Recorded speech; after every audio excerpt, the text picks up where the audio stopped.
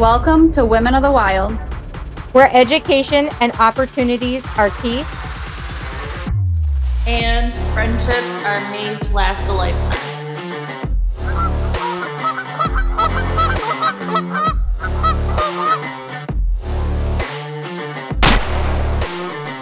Did you get it? You think we got him? You think we got him? We got him. We said that yesterday. All right, Skylar, what do we got here? We've got a nice looking rip-off. Yeah.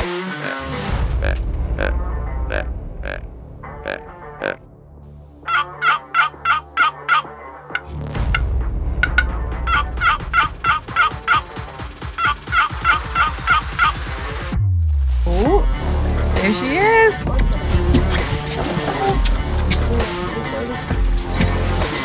Woo!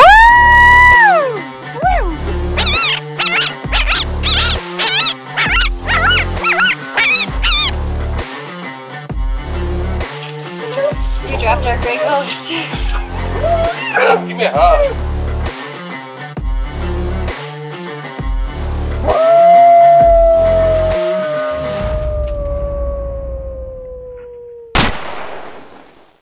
Hi, this is your host, Felicia Marie with Women of the Wild. We today have our guest speaker of Megan Denean here from Michigan.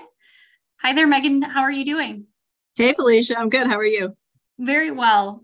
So we are going to jump right into this. And I know you have a lot to talk about, and we have so much to learn about you and what you do. So as people are getting to know who you are, can you tell us a little bit of how you got started in like who you are in the outdoors and what you do? Yeah, definitely. So my name is Megan Denean. I'm an airport wildlife biologist for USDA Wildlife Services. It's Selfridge Air National Guard base in Michigan. It's just north of Detroit. I have been in the wildlife field working for 8 years now, and not including the time spent doing odd jobs throughout college, but I'll hit on that shortly. I am 29 years old, and I have had the opportunity to work at 7 airfields in 5 different countries. Wow. What countries have you been in? I can't say a handful of them, but undisclosed locations in Southwest Asia, working for the military, as well as Latvia, out one of the Baltic states out by Russia, and then a couple states within the United States, Michigan, and Alaska. That's incredible. And you were in Alaska for a period, like a stint for a while, weren't you? Yeah, my first job right out of college was in Kotzebue, Alaska, which is on the Arctic Ocean. So it was a really cool experience. I bet that was absolutely just a stunning environment but also challenging to be in, huh? Oh, yeah. Yeah. So what got you inspired in like a passion in the outdoors? Did you grow up with an outdoor background or an animal background? Yeah, so I grew up in a place called Hudson, Michigan, and it's a small town in the middle of Michigan, farming community. Both my grandparents are farmers, grew up in the country, so I've been an outdoorsy kid all my life, not necessarily by choice, but that was just the environment I grew up in. And my dad took me hunting and fishing all growing up. He took me out hunting ever since I can remember. And once I was of age, finally got to go to hunter safety and got my first deer when I was in middle school. My family also did a lot of camping and family vacations. So when I was, I think, 8 years old, we did this big road trip from Michigan all the way out to Wyoming and hitting a bunch of the national parks. And ever since then, I knew I wanted to do something in the outdoors. My first experience of like seeing a bison in person just completely amazed me. And my mom had me and my brother write essays on, what we experienced on that particular trip. And I wrote in there that I wanted to be a park ranger. And at the time, I had no differential between a park ranger or a DNR officer or a wildlife biologist, but I knew that this was the field that I wanted to go in. That would be an incredible trip, especially to experience with your family. I've made that trip frequent from Michigan over. My sister used to live in Wyoming and Montana, Colorado. So that experience alone, I can definitely see why it would have drove a passion to be a part of that. And with your with your passion and your mission of what you do, you work for the USDA. Can you tell us a little bit about what you do with the aircrafts? Yeah. So as an airport wildlife biologist, my job is to reduce the number of damaging wildlife strikes with aircraft. So what that means is when you are flying to and from any big city, general aviation, any airfield, there's always a risk of hitting birds or other wildlife when you take off. I mean, we share the skies with birds. This has been an issue since we started flying. The first documented bird strike was Orville Wright in like 1907, where he talked in his diary about hitting a red-winged blackbird. Mm-hmm. And we've been hitting birds ever since. So it's just, our airplanes are getting bigger, they're getting faster, we're in the air more often. So it's definitely a risk that's out there.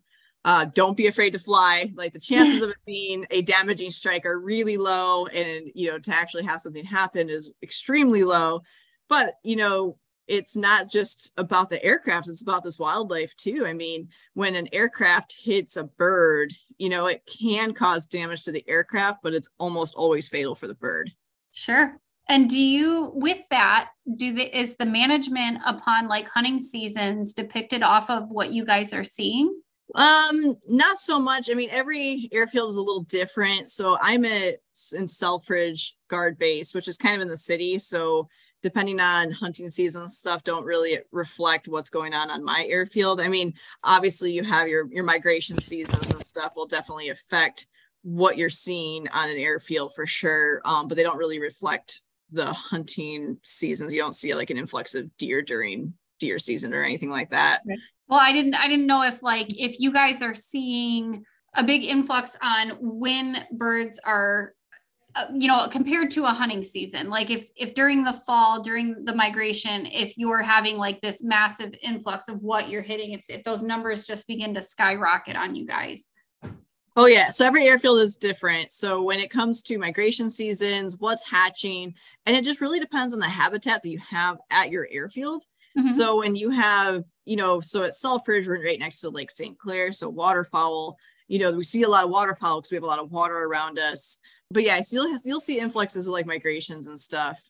But it just all depends on where you're at and what kind of birds are migrating and when. So I know in Michigan, we get turkey vultures in the summer, but my colleague down in Florida, she gets them in the winter because they overwinter down there. So it really just depends on where you're at and what's moving at that time. What is the craziest bird you've ever gotten off a plane? I don't know if it was kind of crazy because of where I was at. When I was up in Alaska, we were doing some wildlife surveys. We were just looking for birds, and we saw this swallow that looked really strange. And so I took pictures of it, and it flew away, and it was on the airfield. And once I started looking into it more and doing a bunch of research, we realized it was Eurasian swallow, which was really cool to see because it was thousands of miles from its, homeland. So it must have got blown in or something like that. Did you guys ever get like ptarmigan or anything like that in Alaska? Yeah, so we did see, I saw one bird strike up in Alaska where a propeller plane was taking off in a small general aviation airfield, and it did strike a bunch of ptarmigan. So yeah, they're definitely around there. Right. Yeah, I can only imagine that the dynamic of species that you guys see are probably pretty diverse. As you're traveling through the different flyways, whether you're in the Midwest or the Central, I've seen these flocks of geese and cranes and everything like that. And there's the big iconic Hudson with all the Canada geese that, I mean, like you said, it's not something to be fearful to fly, but it's fantastic that you guys are doing that and doing the research. What type of backing happens that you utilize? Like what information do you guys put into play when these happen? Yeah, when we have a bird strike, what often will happen is you have your maintenance crew will go out. And again, I would say majority of bird strikes are non-damaging. Mm-hmm. We call it snarge. So snarge is the remains of a bird on an aircraft. So when a bird hits a plane, just like when a bug hits your car, it kind of splats. Mm-hmm. And so oftentimes when we see that, we only see maybe some blood, some tissue, some feathers. So we'll do our best to collect what we can. And we document, time of day, where that aircraft was, where was it flying, and where did it hit on the aircraft, and we will collect all these samples and we send it to the Smithsonian Feather Lab, all the way in DC. So the Smithsonian Feather Lab collects all these samples from all across the country. So then they have their machines, and they have a variety of different ways and techniques and machines that'll help identify what kind of bird it was. So they can do anything from just comparing feathers to feathers that they have in their collection, or they do have a DNA analysis machine where they can actually just test to see what the DNA is. And so then we will get this information back. And this is really useful for us as managers because we have an idea of what we're hitting. Mm-hmm. So if we're getting a lot of, say we're hitting a lot of waterfowl, then we know, wonder if we have a water problem somewhere on an airfield. Can we modify the habitat to make it less attractive for waterfowl? Or we're hitting a lot of swallows. They must be really attracted to some sort of maybe food source or a shelter source near the airfield. Can we try to modify that? So it's really important that we learn at each airfield what we're hitting, where we're hitting it, when we're hitting it, so then we can help better manage that. Whether it's we can say, hey, pilots, maybe not fly during these times, or maybe not do practice flights during these times, and these times would be better. Or simply, hey, these trees are really causing a lot of issues because they're housing a lot of different species. How about we just remove these trees off of the airfield and just completely remove that hazard altogether? Now, does it fall just within the airfields, or do all routes get alternated based on where birds are getting hit? Do they keep track in the air where these happen? I mean, I'm sure most of the time you don't even know that they happen. You just know they happen between point A and point B. But does it ever, disrupt the path that the planes have to take? We try to work with surrounding communities and stuff and say, hey, this is a situation, these are the things that we're looking at. So I think it's 90% of bird strikes will happen below 1,500 AGL, which is above ground level. Mm-hmm. And that's about 5 miles out of the airfield. So we'll take the airfield, do this 5-mile radius and really see what kind of habitats are around there. If there's new developments, hey, can we try to modify, you want to have a really pretty pond. Well, can we try not to have that? Or can we try to drain it or have some drainage, or, try to work with those surrounding communities. And simply because a lot of pattern work that aircraft do are often within that 5-mile radius. And, if you're again, every airfield is really different. So if you have an airfield that's right next to a, some sort of habitat that's really attractive, I believe they're going to try to avoid it, especially if there's certain times of year. I know at my base, sometimes we get this huge gull influx. There's just this wall of gulls that are hanging out on the river. So, we just say, hey, let's just take off the other direction for a few days until that population comes down a bit. Okay. So you just alter the path when needed. When we can. Yeah. Sometimes it's, inevitable, but we try to. So do you ever get, I'm assuming some of these are private lands within that 5-mile radius. Do you ever get any kickback from the private landowners of not wanting to change, say, that pond or that tree line or something? Sometimes, yeah. I mean, it just depends on what they're looking at, what they're doing. Every situation is different. Oftentimes when you're like, hey, it's a safety risk, they understand, but there's other times where they're like, what's my little pond going to do to your whole airfield? I mean, that's just it's a situational basis. We just do what we can. It's like, okay, well, if you do want to have a pond there, well, here's some recommendations on how to keep geese from wanting to come in that. And, we try to just work with these people so that we can both have the best of both worlds. Yeah, no, that's completely understandable. And like you said, once you bring up the safety concern aspect, it's hard not to want to help in a situation like that. I can see some, grumpy man. I've worked so hard to put this here, and now all of a sudden you're making me change it. If you ever get that type of kickback, but it's everything that you guys do with this wildlife management. You don't just stop at that, though. You trap and you do things like that on the airfield as well, correct? Mm-hmm. So a typical day-to-day, a good way to really explain this, there's 4 types of direct control that we do on an airfield. The first is habitat modification. So we'll look at the airfield as a whole and we see, is there water, shelter, food? Which of those 3 components are on the airfield, and can we modify them? Can we try to make it less attractive for wildlife just to be simply in the area? Mm-hmm.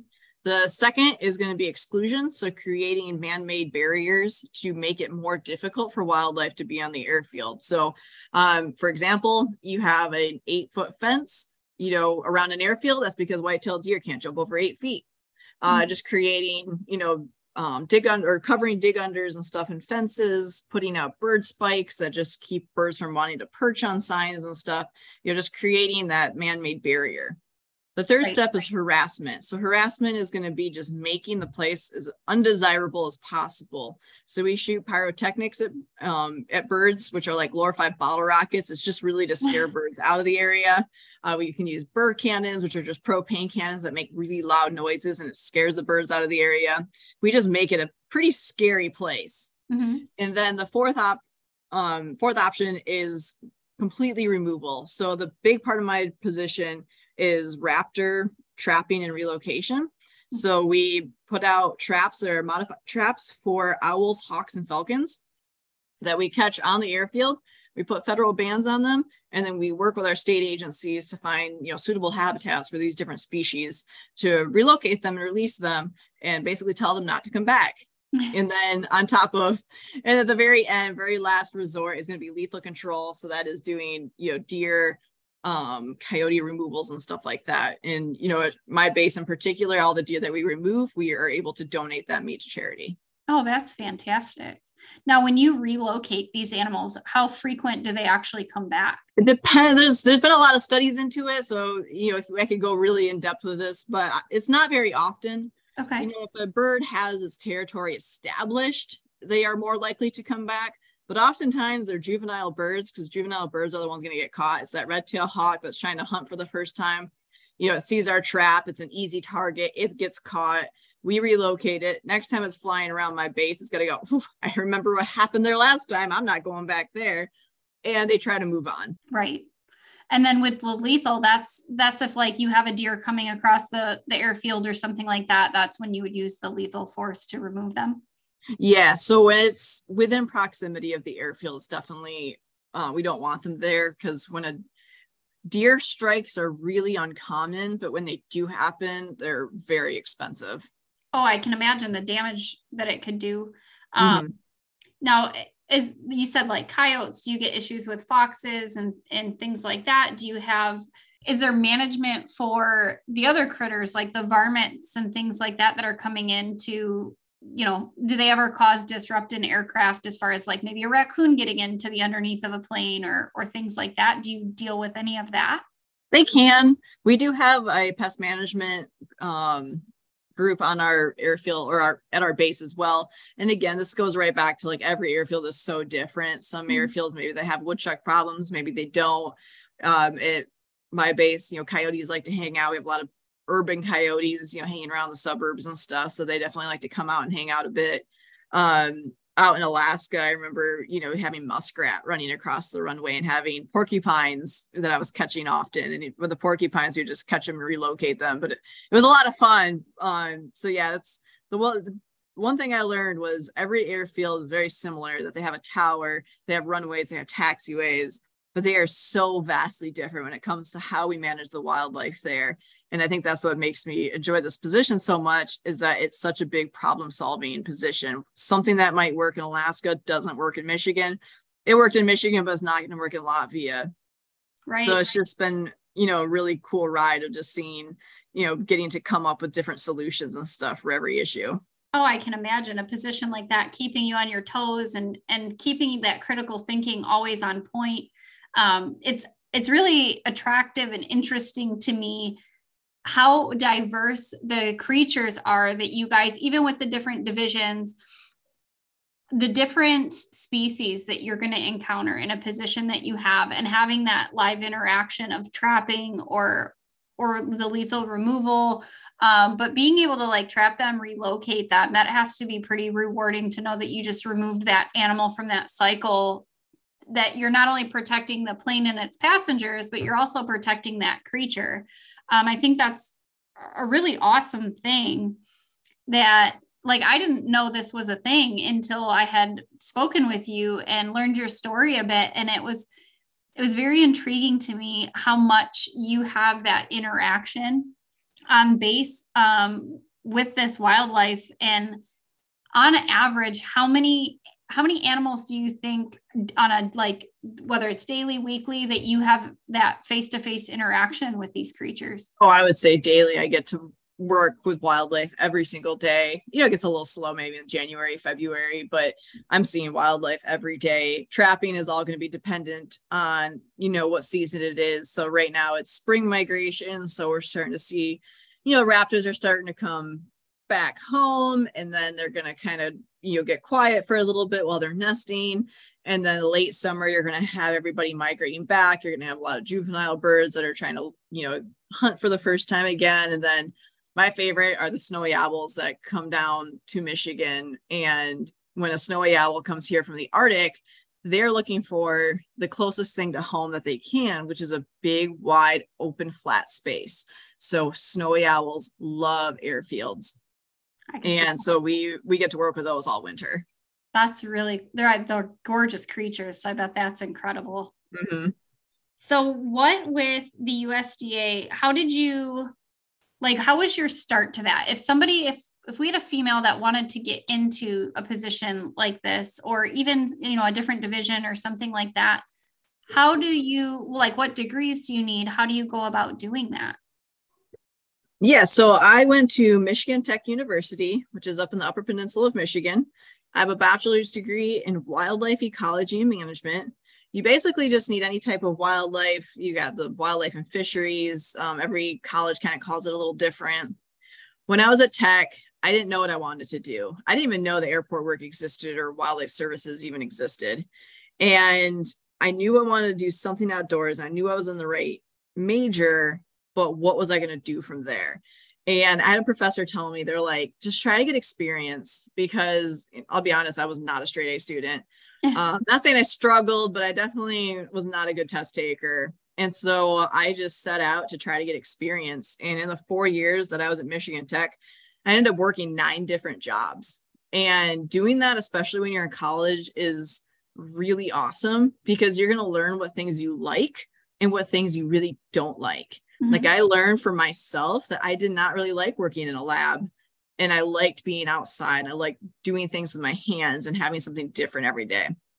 So big thing I always tell people is try to get experience where you can. And because seasonal jobs aren't going to last forever, and you're going to learn a lot, whether it's, again, it doesn't necessarily have to be a good thing. It could also be like, wow, I never want to do that again. And at least you know that, because it's better to learn that when you're in college doing seasonal work, rather than going out to the workforce and then realizing, oh gosh, I'm in a full-time job now and I hate this. Yeah. So, and I think, that mentality, I think it follows through on so many things. That's one of our big mottos with what we do here at Women of the Wild is, if you don't know, try it, because you don't know if you like it or not. And the least you're going to do is learn that you didn't like something. But you never know. You could try it and you could absolutely fall in love with it. So like you said, being in a lab versus being out on the runway and being hands-on in it, everybody has their different quirks of what they like, what they don't like, and finding that out for yourself is really great. And now a short word from our sponsors. Hey everyone, Andy Lehman here from ACC Crappie Sticks. Just want to let you know about our crappie baits and jig heads. We have a wide selection of the hottest colors and big eye crappie jig heads in the most popular colors and sizes. Check them all out at accrappiesticks.com. Thank you.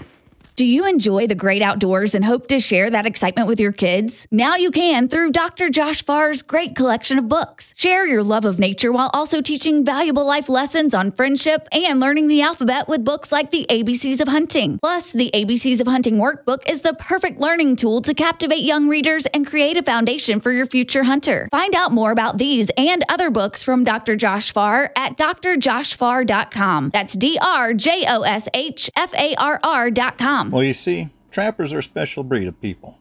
We're dedicated, committed, and passionate about what we do and who we are. Each and every one of us has an intense desire to be the very best we can. So in the world of skinny jeans, man buns, and pumpkin spice lattes, sometimes you just have to stop, push back, and tell the world, that's not me. Whether you're from the far north or in the deep south and anywhere in between, Southern Snares can help you succeed at getting the job done and being who you are. Girls with Guns Clothing is a proud sponsor of Women of the Wilds podcast. If you are looking for hunting gear, be sure to check out our new fall collection, including the launch of our new Artemis Generation 2 lineup. With Girls with Guns, you know that our gear has been designed and field tested by women who actually hunt and wear this gear. We have an amazing team of women who contribute and share their ideas and extensive field testing so that our gear works for you in multiple hunting environments. We build our gear for women of all shapes and sizes, made by women for women. If you want to try out GWG, you can go to gwgclothing.com and use WILD15 for a discount off of your first order. We would also like you to check out Sawmill Creek Bait and Lures, RMC Custom Calls, Atlantic Coral Enterprise, Blast and Cast Guide Service, Epler Fur, Feather Moon Calls, Shangalaya Safaris, Shelly Emmer with Dirty Girl Guide Service, and Hunting Day Podcast. And now back to the podcast. What nine jobs did you have when you were in college? Oh gosh, I knew you were going to ask this. Oh, Sorry. so I worked for the state. I worked for the DNR for a season. I worked in a soils lab. I worked for Isle Royal National Park, working for their research division for a little bit. Then I did some cultural work for them. Then I did some educational work for them. I did a lot of outreach with some kids, working for the college, doing they're called family science nights. Oh gosh, what else did I do? I worked at a wildlife rehab.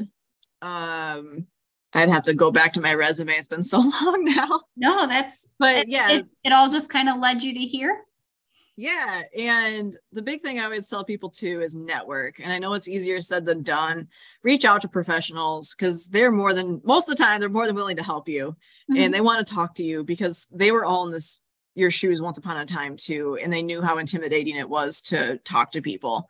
And I was in the Wildlife Society. I was an officer in my student chapter, and I went to a conference. It was my senior year.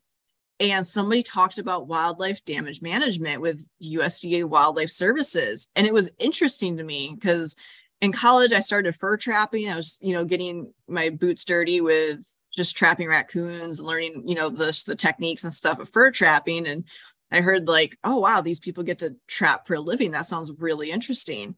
And after he talked, there was a little pause between speakers, and I was just like, you know what, I'll just go say hi. And I walked up to this guy and said, hey, I'm a wildlife major. It's my senior year. I already have some summer work lined up, but what you talked about was really interesting. And he was ecstatic that I had spoke to him. And he's like, why don't you come down to the state office next time you're in the Lower Peninsula? And I was like, yeah, for sure. A month later, I was in Lansing, and I knocked on the guy's door. I was like, hey, remember me? And he showed me around the shop. He introduced me to some of the, his workers and stuff. And he sat me down in his office, and he's like, hey, I just got this email for seasonal jobs in Alaska. Here, I'll print it off for you if you're interested. And I took it with a smile on my face. But to be totally honest, I was like, I'm never moving to Alaska. That sounds awful. I was such a homebody. I've never, moving to Michigan Tech, I thought was going to be the biggest adventure of my life, just in a different part of the state alone. And so I took it and was like, okay, yep, I'll do this. And then I just decided one day, I was like, I'll just give this guy a call. In Alaska. So I called him up, and he's like, okay, well, you're still in college. Maybe we'll be able to find something for you. And he's like, how do you feel about just wildlife surveys? And I was like, that sounds great. I could do that. And so next thing I know, 4 months later, the day after I graduated, they flew me out to Anchorage, and I got to train for a couple of days. They flew me out to Kotzebue, Alaska.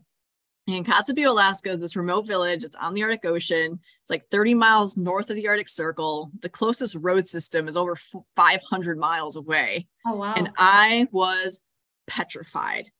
I think if there's something for people to understand is that for you to go off and start adventuring and doing things, you're going to be uncomfortable. And that's okay. It's going to be scary. You're going to wish you were in your hometown. You're going to wish you had your friends. because when I landed there and I looked around and I was like, I am very different from everybody here. Kotzebue is like 80% native. Right. And I'm blonde hair, blue eyed. I stuck out and it scared me. And I remember my first day just calling my mom and just crying that I was like, I made this mistake. What am I going to do here? And, you know, her support has definitely pushed me through a lot of these experiences I've had. But you're not always going to have support too. Like, I'm really fortunate that I had a mom that was super supportive, but you're also going to have people who are going to tell you, you know, that's crazy. Why would you do that? Why would you take that risk? But honestly, I would never change anything. Doing these risks and taking these opportunities like I have given me a life worth remembering. And I ended up thriving up there. I loved it. I really immersed myself in the culture. I learned about the Inupiaq people. They brought me into their homes. They showed me their traditional ways, traditional hunting. My third day up there, I went ice fishing. And I was so scared to walk out on that ice because I was like, are you guys sure? Because like, it's really wet on top. You know, are you sure this is thick enough? Like, this is, you know, it's kind of warm out. And they were like, no, it's fine. And they gave me this traditional fishing rod, kind of looks like a boomerang. And we dropped the spool in it. And I kept pulling it up because I kept thinking I had a fish. And they're like, no, you'll know.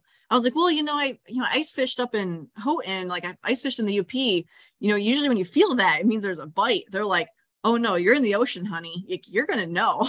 Sure enough, all of a sudden my arm just went straight down and I pulled up this massive fish, the biggest fish I'd ever seen, through this hole. As I'm pulling it up, my line snaps and it fell back into the hole and my heart sank. And my adopted grandpa up there, I call him my adopted grandpa. He just, him and his wife they took me in. They made it great. Anyway, he drops onto his stomach, reaches in this hole and pulls out this she-fish. This she-fish is like over 3 feet long. Oh my God. It's massive. And I was like, how did you, like, I was mind blown. How do you know to just drop like that? He's like, honey, this ice is 6 feet thick. Oh, wow. You were going through, that fish wasn't going anywhere. That thing was going to be suspended in that hole for a few seconds at least. Right. So I was able to catch my first she-fish out there. And that was just the start of my many adventures in Kotzebue, Alaska.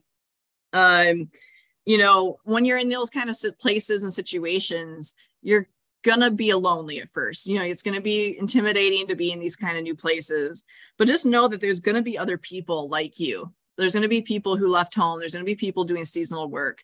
And there was a national park headquarters there. And they told me that there were going to be seasonal workers there. And I was like, okay, you know, I waited a couple of weeks and then I heard, you know, through the grapevine that these new seasonal workers from the mainland had come up. I walked into these headquarters and I saw this young girl. She had to be about my age and she was sitting at the front desk. I walked up to her, was like, hey, are you a seasonal worker? She's like, yeah. I was like, you want to be my friend? She's like, heck yeah.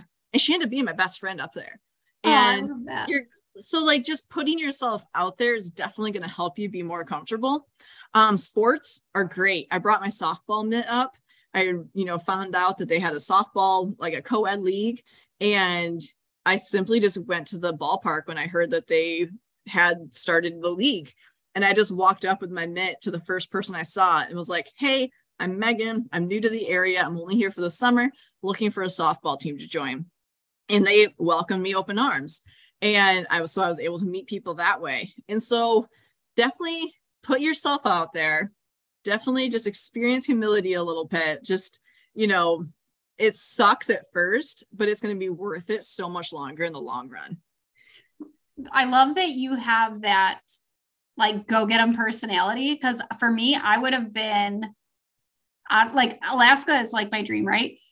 In that situation, though, I don't think I would have been able to approach people the way that you do.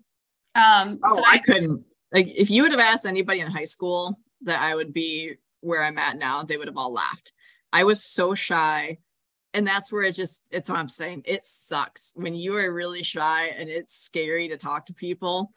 Sometimes you just got to take a big swallow of something and walk up. Yeah, you just got to buck up and do it. And like for a softball team, you just be like, I want to do this. Somebody take me in. Or like, let's go ice fishing. 3 days into that and you're out ice fishing. the things that you've experienced through this career and like the journey through it to where you are now has to be just absolutely incredible. And like you said, to have those memories to take back with you and carry on with you and create more. Like, do you think that the position that you're at in Selfridge is where you're going to stay for a long period, or do you have your eyes set on traveling more and continuing that, or have you already completed kind of all of what you wanted to do? I don't know. And I'm okay with that because Sure. I have learned that you just take opportunities as they come, because you just never know. If you would have asked me when I was in high school or even college, like, hey, would you ever move to Alaska? I've been like, heck no. And then when I was in Alaska, if you would have said, hey, do you want to go work in some sand dunes with the military in a different country? I would have been like, heck no, that's scary. And then if you would have told me, hey, you're going to move back to Michigan, I would have been like, oh, heck no. Like, it's just, you just never know. And you just take the opportunities that come to you. Don't just sit and wait for something that you want, because you don't know what you want really. There's things like, if I would have had anything, I wanted to work with bison and moose and just large ungulates. That was like my goal. And, I got to work with moose a little bit in Alaska, but I get to work with birds. And I hated birds in college. Like, I never cared about them. Like, they just didn't interest me. I had this ornithology professor who was amazing, and his passion for birds just resonated so much. And it was after that semester, I was out walking around, and all of a sudden I was like, oh, hey, that's a magnolia warbler. Oh, hey, that's an oriole. Oh, hey, like all of a sudden it was like, oh my gosh, I can recognize birds now. This is kind of cool. And, if I saw that job opening and was like, oh, you just get to work with birds all the time, I probably would have been like, heck no. But I just took it because you never know. Right. And just taking those opportunities. So, after I left Kotzebue, it's wintertime in the wildlife field. You'll especially learn, especially early on, that you're going to work a lot of seasonal jobs. And wintertime is probably the hardest season to try to find work. And living in Kotzebue, I was able to make some like decent money and was like, you know what? I've got nothing to do. I want to go to Africa. I've always wanted to go to Africa. Like, who doesn't want to go to Africa? And so I started looking at safaris and different tourism things. And then I realized I saw this website on ecotourism, and there's this program called Wildlife Act, where they work with reserves in South Africa, doing radio telemetry, chasing around the African wild dog specifically, and collecting data on it. And it was ecotourism. So you didn't have to have a background in it. And it was just a way to it was a way for people to experience the backcountry of Africa, but also get to help with conservation. And when I looked at the prices and stuff, I couldn't rattle it off now, but I mean, it was either I'd go on a safari for a week, or I could live in Africa for 2 months for almost the same price. Oh, wow. So that's what I did. I, reached out to them, I applied, they accepted, and I got to go to South Africa for 2 months doing radio telemetry, specifically on the African wild dog.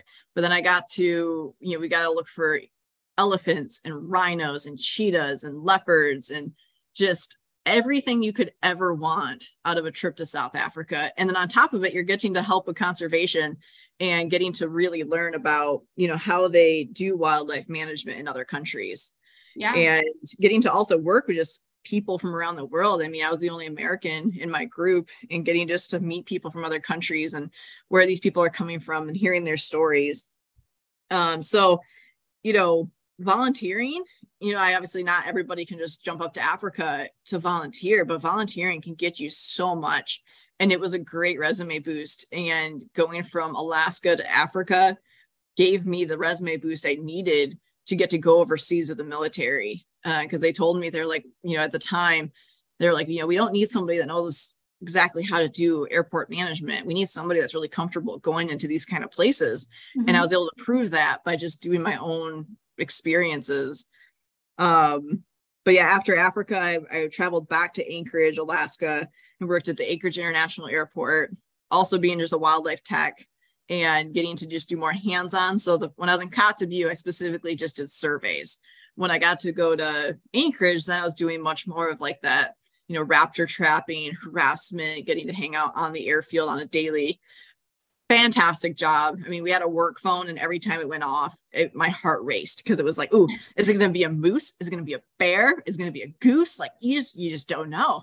It was just so exciting because moose, I always tell people, if you go to Anchorage and you want to see a moose, drive around the airport because there's parks and stuff just outside the airport that just house just dozens of moose. There's just everywhere. And moose are my favorite animal. Now, do they come through the fences and everything at the airports, or do they not have fences there? They do have fences. When they get on the airfield, often it's people accidentally let them on. You know, they're going about their jobs. They open a gate and they don't really see the moose walk through the gate while they drive through. How do you not see that? Yeah, I mean, ask them, not me. That must be a big gate. Yeah. And then they just hang out just, you know, in the parking areas for your smaller aircraft and stuff. So they're around. They're in areas that are unfenced, and they're areas that when they're in the areas that are fenced off, it's not as common, I guess. But when they're just in the area, I know we still try to get them to move out of the area because they are dangerous animals. So somebody that's just driving up to, you know, grab their Cessna and go for a quick ride, and there's a moose at night next to it, you know, we try to get them out of there just for the safety of both parties involved. Right. Now I'm going to loop back to Africa, because I will tell you, South Africa is one of my favorite places that I've ever been.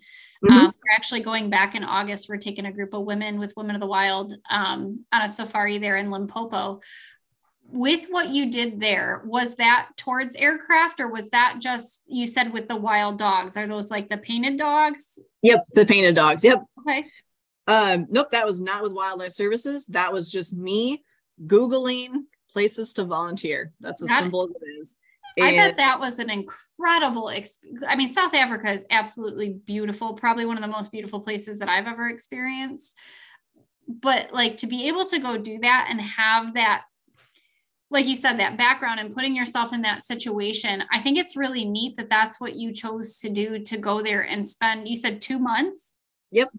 Gosh, that had to just be just a very cool adventure to be able to go chase those dogs around, and you surveyed them. So are you counting like how many you're seeing, or what is it that you were doing with that information?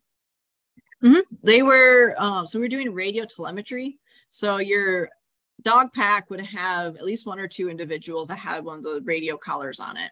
So every morning we would go out and we would find the pack and see if they're hunting or not. Maybe they just finished their meal. Maybe they were on the hunt. We were going out like 4 or 5 in the morning.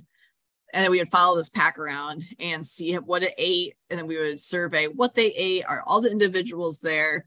Because the painted dog is one of the most poached animals in Africa, but it's because of by poaching. So they're not the target species. They're the bycatch. So a lot of people in South Africa that are poaching, they're looking for those antelope species. They're looking for food and stuff. You know, we're not specifically talking about the rhino and elephant, like the ivory tray. We're looking at just the local community that's looking to trap a couple impala, some nyalas or something. So they have snares out, and often these dogs are chasing these prey species and they get caught up in the snares. So they're looking out and making sure, is everybody in the pack still there? Is everybody healthy? What are they eating? And they specifically want to know what they're eating because Wildlife Act is trying to collect this data so that they can give it to other reserves and say, hey, we can tell you that if you put a pack of wild dogs in your reserve, they will eat X amount of prey a day. Because sometimes, you know, reserves can be apprehensive about bringing predators in because, you know, well, how much is that going to cost us? How much prey do we need to have available? So they use this data to just help promote the painted dogs. They're both helping the ones that are in their reserves, you know, keeping them safe, on top of also helping promote them as a potential predator that they could add to other reserves as well to help build their populations in the wild. Yeah, because their populations have plummeted. And like you said, with the poaching over there, a lot of people, when you say poaching, the first thing that your mind goes to are the rhinos, the elephants. But the reality of it is it's a third world country, and most of the people there are just looking to survive. So like you said, the impalas, the nyalas, you know, that's the kind of stuff that people are over there poaching to the point of almost wiping everything out. At some point in time, the gemsbok were wiped out in South Africa, and Texas ranchers were actually who brought that population back. So the history behind all of it with people here in the United States, I think they're very naive of what poaching is and the dynamic of what it really affects, like what you're saying with these dogs chasing prey, and that's how they're ending up in these traps, and that's how these populations are plummeting. That it's very intriguing to me to hear that you did this, and it's honestly something that like I could see myself doing. Like that, the painted dogs are something that I follow pretty closely over there, and that's a really neat thing to just be like, this is what I'm going to go do for a few months. I think it's really cool that you do that. And then, so after South Africa, you said you went back to Anchorage. Yep. And you dealt with moose. Have you ever had any close encounters with moose? Yeah, I did make the news once. There was a pair of moose that were fighting, and I get a call that said, hey, there's 2 bull moose in the middle of rut. They're fighting and they're destroying an airfield fence. And so I was like, okay, that's interesting. So I went and checked it out, and yeah, they were destroying an airfield fence because one moose was on one side of the fence and the other bull was on the other side of the fence. So they were hitting each other through this chain link fence. And these are massive animals. When they hit that fence, you could hear that barbed wire just ping, ping, ping, ping off the top of it. They were just shifting this entire fence line with every blow to each other. And they had been at it for like an hour or so. Oh my goodness. There was not much that I could do at the time to these guys are just raging bulls. So there's not really a whole lot we can do. So I was just kind of more worried about the people around because, people were wanting to get pictures. They were trying to get close. And it was like, guys, you got to get back. Like, just let them do their thing.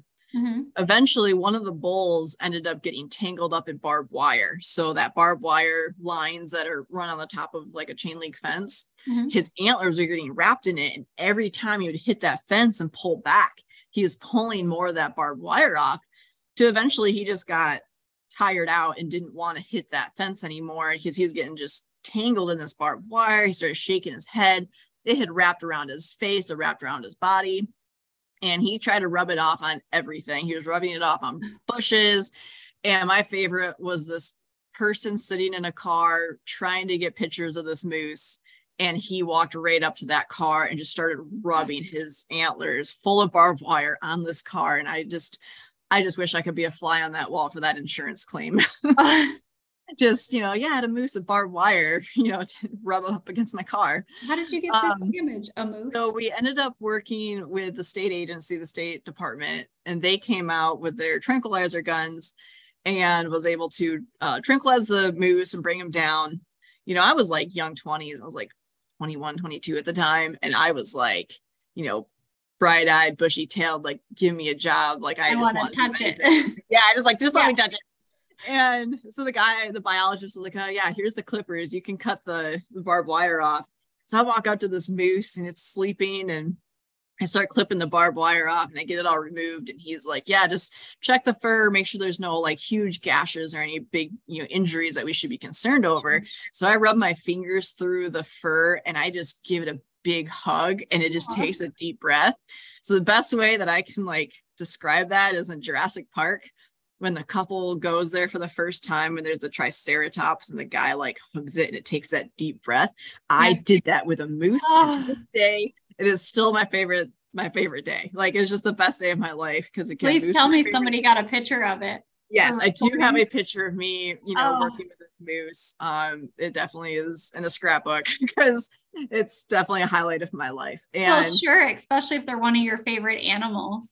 They're one of my favorite animals, and it's not an animal you can exactly get close to. Sure. On a regular. So no, did the other moose walk off? Yeah, he just ended up kind of disappearing. And then the moose that we tranquilized, we were able to give it the reversal. He walked up, walked away, totally uninjured and totally fine.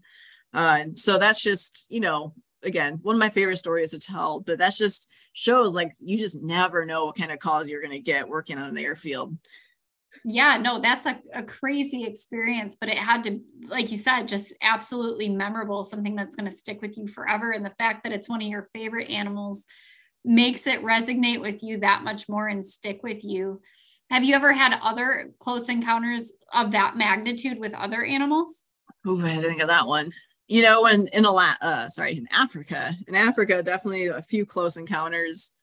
There was a couple lion cubs that were reported that their mother wasn't around or something, and they looked pretty scrawny. They were really skinny, and people were getting concerned. So we had to go put out a carcass to just attract them so they could try to get eyes on them. Mm-hmm. And to be it was me and the guide got to jump out, and everybody else is up in the hide looking for lions while we were out there trying to set this camera up on this carcass that had been there, for an hour already. And it's just, we ended up never seeing the lions, but knowing that they were in the vicinity, that there's some hungry lions around and I am right next to their dinner. Like right. That was definitely a puckering moment for sure. I don't know how to explain it.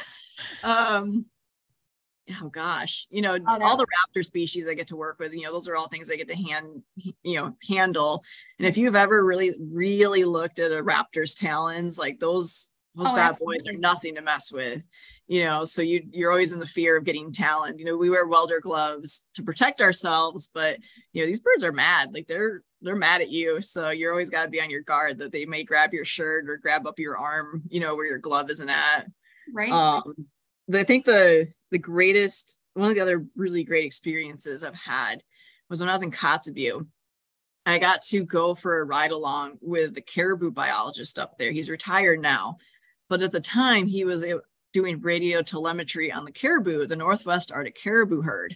So I got to jump in his Super Cub. So he's the pilot, so he was sitting up front, and I was sitting in the seat directly behind him, with a box in my hand that was telling us when we were getting close to this caribou herd. So we're flying around the Northwest Arctic, around these mountains, and the machine starts to beep, and we're like, "Yep, we're close. I think the caribou are below us," and we dropped to just a couple hundred feet above the ground, and got to just fly above this Northwest caribou herd that was just weaving like a river through the mountains. And we were just flying right over top of them, just seeing every bull, every female, and they were all running because obviously the airplane's kind of spooking them. But no joke, it felt like I jumped into a National Geographic film. Oh, I can imagine. That's you're getting to experience things that most people will only see on TV. Yes. Yeah. It was definitely a remarkable moment. The things your eyes have seen are just, it's incredible to me to have that type of experience. And the fact that you get to call this your career, it's a lot of people have a hard time chasing their dreams, but I love that you've put yourself out there and that you have put yourself in a situation to experience things, even, as you were saying, being shy in high school and stepping beyond that to find your passion and pursue it the way that you have is very inspirational. Well, folks, we're going to leave you there on a cliffhanger.